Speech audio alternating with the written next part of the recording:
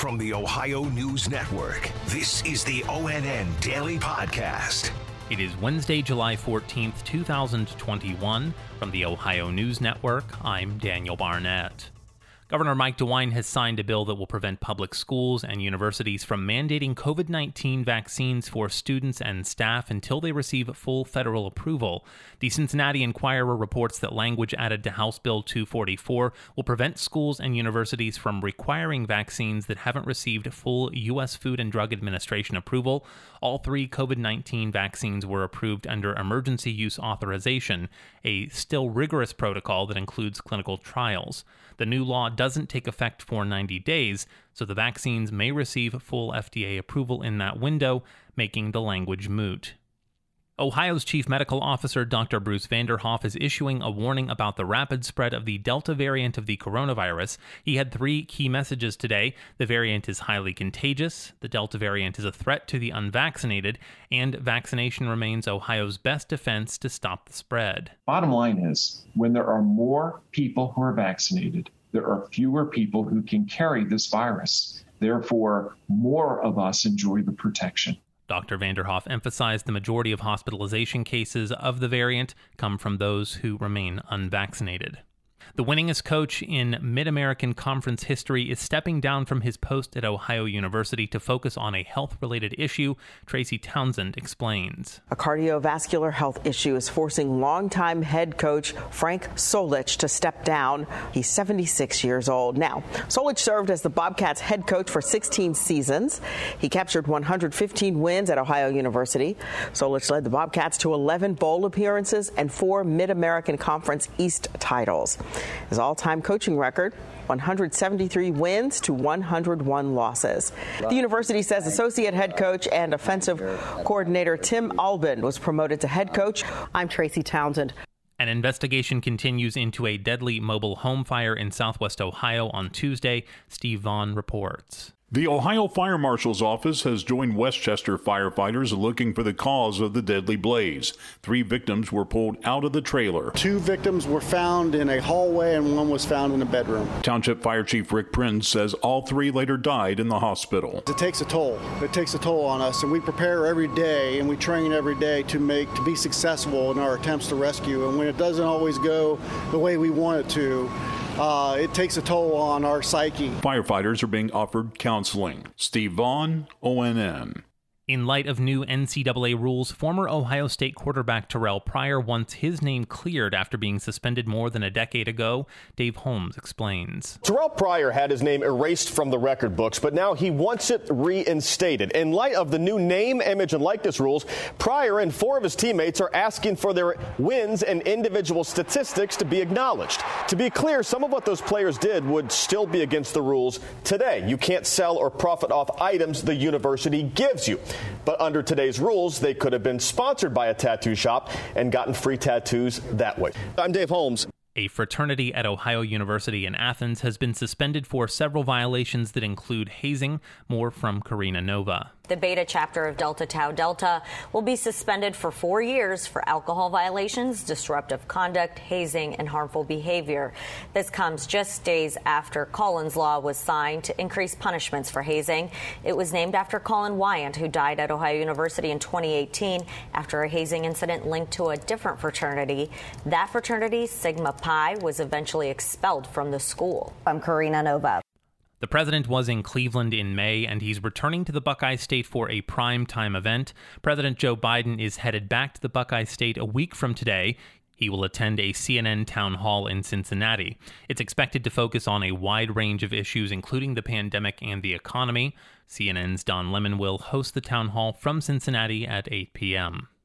Authorities are investigating the death of a 5-year-old boy who shot himself in the head inside of a home in suburban Cleveland. Dave James reports. Police in Maple Heights responded to the home around noon yesterday after receiving a 911 call. The child was pronounced dead at the scene a short time later. Authorities have not said how the child obtained the weapon, nor have they provided further details about the shooting, citing the ongoing investigation. No other injuries were reported.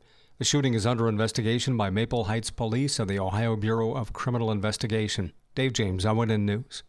Emergency workers on the North Carolina Outer Banks say a boy from Canton died after he became trapped between an elevator car and the elevator shaft inside a vacation rental home.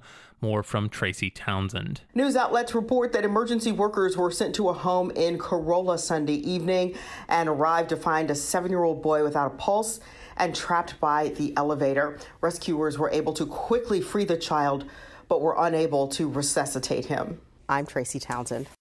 Ohio lawmakers are working on a bill that would let Ohioans control how their personal information is collected and used by businesses.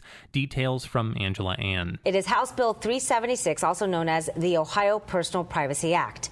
If it passes, you can ask the company which type of data it collects, or request a correction of inaccurate information, and even tell the company to stop selling your data. But this would only apply to larger Ohio companies with sales of more than $25 million or companies with records on more than 100,000 people. I'm Angela Ann. Like other areas of the state, the city of Toledo says they saw a jump in drug overdoses last year, with opioids continuing to be the biggest contributor.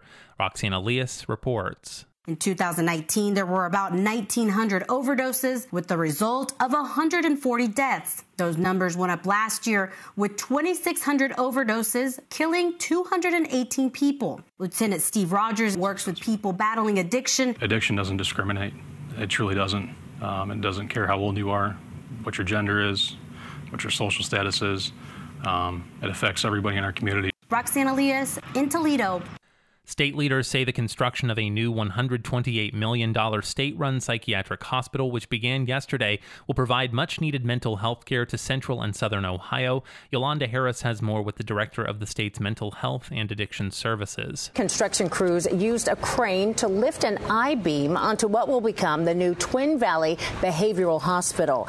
Now, it won't open until 2023, but state leaders say the new hospital will add more than 30 beds. We'll continue to monitor capacity and whether or not we can meet the needs of the citizens of Ohio for their inpatient psychiatric care. But it takes more than just beds. It takes a full continuum of care. Well, Director Lori Chris says the current facility serves 15 Ohio counties.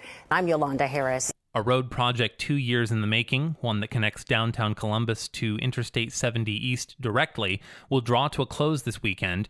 Andrew Kinsey has more from a ribbon-cutting ceremony that took place yesterday. Governor Mike DeWine and other officials were on hand for the unveiling of the Fulton Street ramp. This ramp will restore direct access from downtown Columbus to I-70 eastbound as part of a $1.4 billion project to rebuild the I-70, I-71 corridor. ODOT's director says the importance of this project can't be overstated. Easier and safer travel both on and off the highway, faster access to life-saving medical care, and more efficient movement of freight through the core of our state. That's truly a win for everyone.